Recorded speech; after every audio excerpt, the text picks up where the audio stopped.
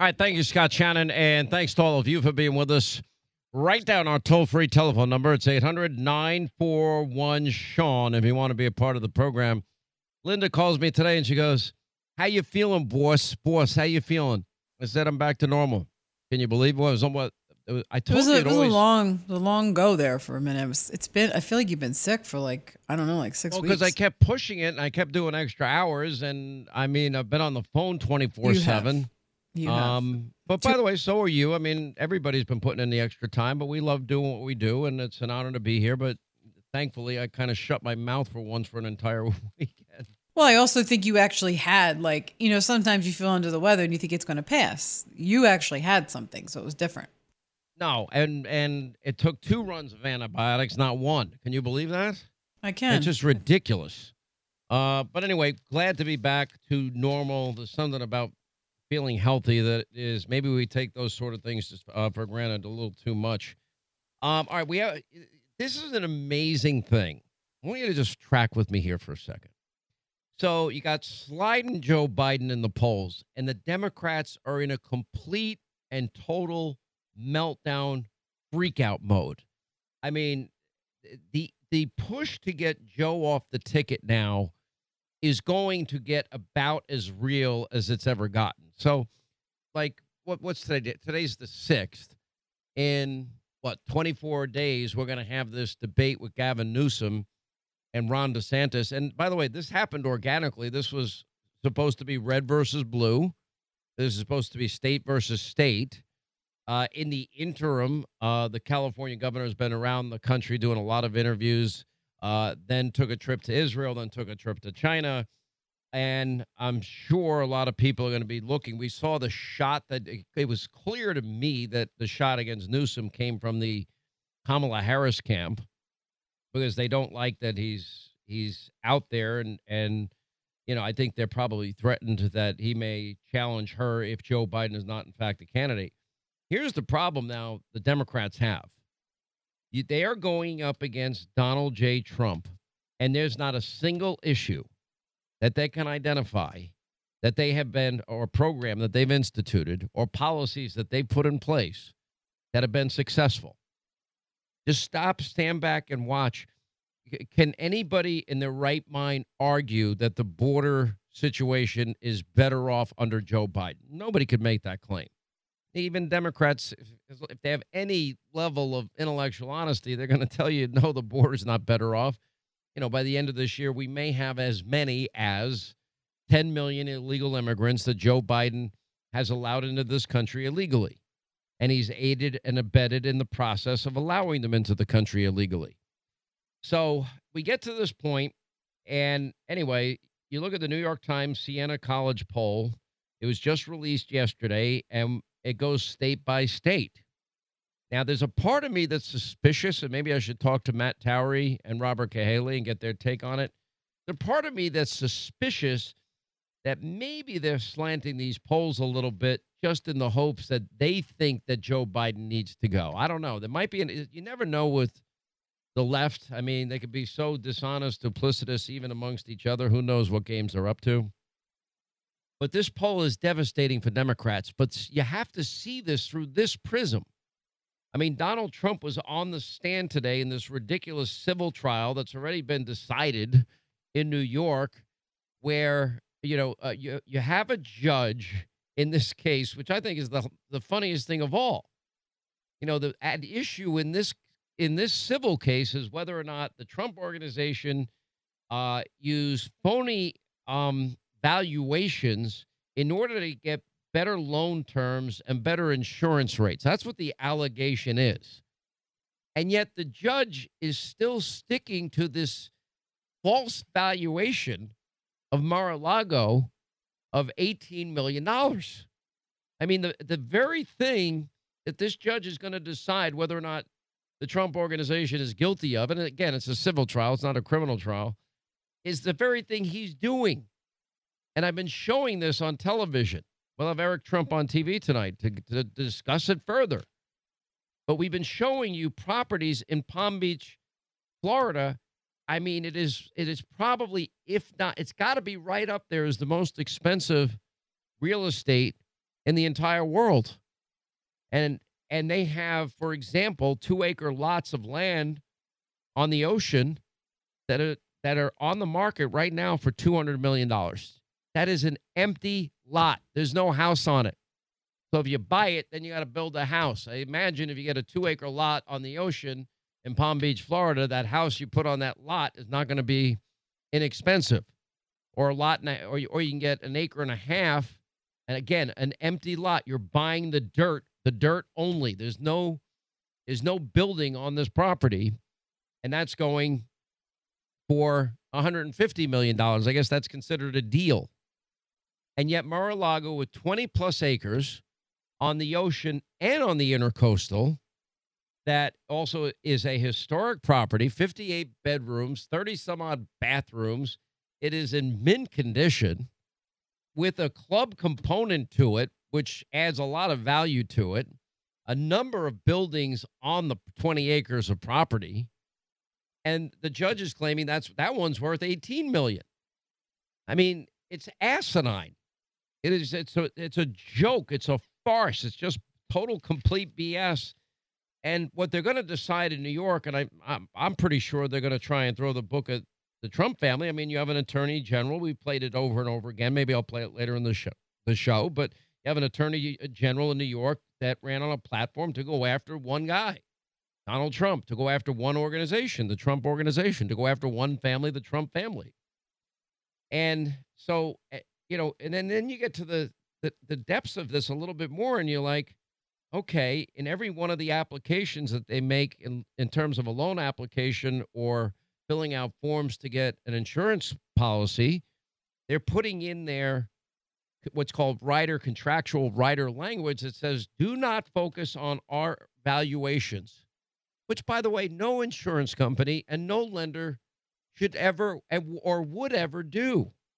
If you're going to lend massive amounts of money to people, you have a fiduciary responsibility to do your own valuations.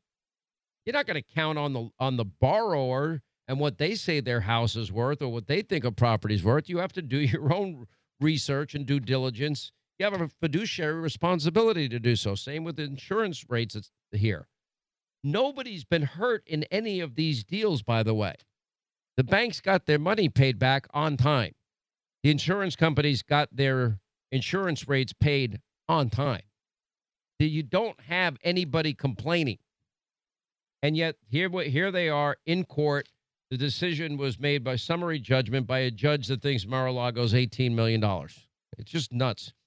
So why do I bring this all up? So then you've got a president that has also been indicted and arraigned 4 separate locations, 4 venues. Another one in New York with the Manhattan DA, Alvin Bragg. Then you've got the case with the special counsel in D.C. That's the January 6th issue. The Alvin Bragg issue has more to do with Stormy Daniels. We knew about that back in 2016. The case in Washington goes back to January of 2021. The case down in Georgia goes back to, post-election November 2020. And one has to ask, why weren't these cases brought forward sooner? Why did they wait to bring the trials into an election year? And the American people are fair-minded people. And I think there's enough independent, fair-minded people in the country that they're going to see this for what it is. And I think the sad part is all those trials will take place during the election year, and where Donald Trump would have a much better chance of getting real justice would be on the appeal level after he's found guilty of felonies. And I don't think you can get a fair trial in New York or D.C. or Fulton County, Georgia. I just don't. They're heavily Democratic areas. Anyway, with all of that going on, and the president on the stand today, Trump is leading in Nevada 52-41, Georgia 49-43, Arizona 49-44, Michigan 48-43, Pennsylvania 48-44, and it's a dead heat in Wisconsin. Now, if you are a Democrat, you are freaking the hell out. You cannot believe it. Now, David Axelrod, he's not a dumb guy, smart guy, Democratic strategist. He helped elect Barack Obama for 2 terms in the last decade. He's now urging Joe Biden to drop out of the 2024 race. And I think now there's going to be this push, and there's going to be this behind the scenes fight between, the likes of Kamala Harris, Governor Pritzker out in Illinois, maybe Gavin Newsom. I have no idea. But anyway, he took to X, or formerly known as Twitter, to question whether Biden should drop out of the race. Quote, the president is justly proud of his accomplishment. Trump is a dangerous, unhinged demagogue whose brazen disdain for the rules, norms, laws, and institutions of or democracy should be disqualifying, but the stakes of miscalculation here are too dramatic to ignore. Only Biden can make this decision, but if he continues to run, he will be the nominee of the Democratic Party. What he needs to decide is whether that is wise, whether it's in his best interest or the country's, he concluded. And this is just the beginning. This New York Times poll has sent every major Democrat in the country into a tailspin of panic. And Biden trailing now in 5 of these 6 most important swing states. He has a 2-point advantage in Wisconsin, and I'm not sure that would hold. Now, if you ask the question that normally should be asked in an election year, are you better off than you were 4 years ago? Okay, answer the question. Is America better off than it was 4 years ago? Is the economy better off? Is our standing in the world better off? Are the borders safer and more secure? Is there more law and order and safety and security so people can pursue happiness? How do you feel about inflation? How do you feel about Bidenomics? How do you feel about the high cost of energy? How do you feel about any of these issues? And then when you break things down demographically, it gets even worse for Joe Biden because it's showing minority voters now are deserting Biden in droves. And then on the periphery, you've got this fight. Stacey Abrams weighed in on this. We'll get into this with Leo 2.0 Terrell by saying that criticisms of Kamala Harris are linked to race and to gender, and you cannot ignore the racism and misogyny in our politics. Oh, is that a shot across the bow to any other Democrat that if Joe does get out, that somehow there's going to be a coronation of Kamala Harris, who has her own problems with voters? I mean, they've got themselves in a pickle here. Now, on paper, you would think it's the party that has a guy that probably is going to be convicted of felonies before November of 2024 with no opportunity to get a fair hearing in an appeals court. I mean, think of former Governor Bob McDonnell of Virginia, convicted on 11 felonies, and it took 3 years, but the Supreme Court the Supreme Court does next to nothing unanimously, vacated every one of those convictions. Like I'll tell you right now, Trump is going to lose in this civil case in New York, but his chances on appeal, I bet, are going to be very good. I don't think Alvin Bragg has a particularly strong case, but I would expect a conviction followed by an appeal where Donald Trump has a much better shot. I would argue the same thing out of Washington, D.C. I'd argue the same rules will apply in Fulton County, Georgia. But I mean, to see that Biden now is support among minorities dropped 33 points from 2020. How do you drop 33 points? And Trump support among African-American voters, it's up 22 points, which even the New York Times called as unseen in presidential politics for any Republican in modern times. You get into some more of the detail. The poll shows that 2/3 of Muslim Democrats say they'll vote to replace Biden.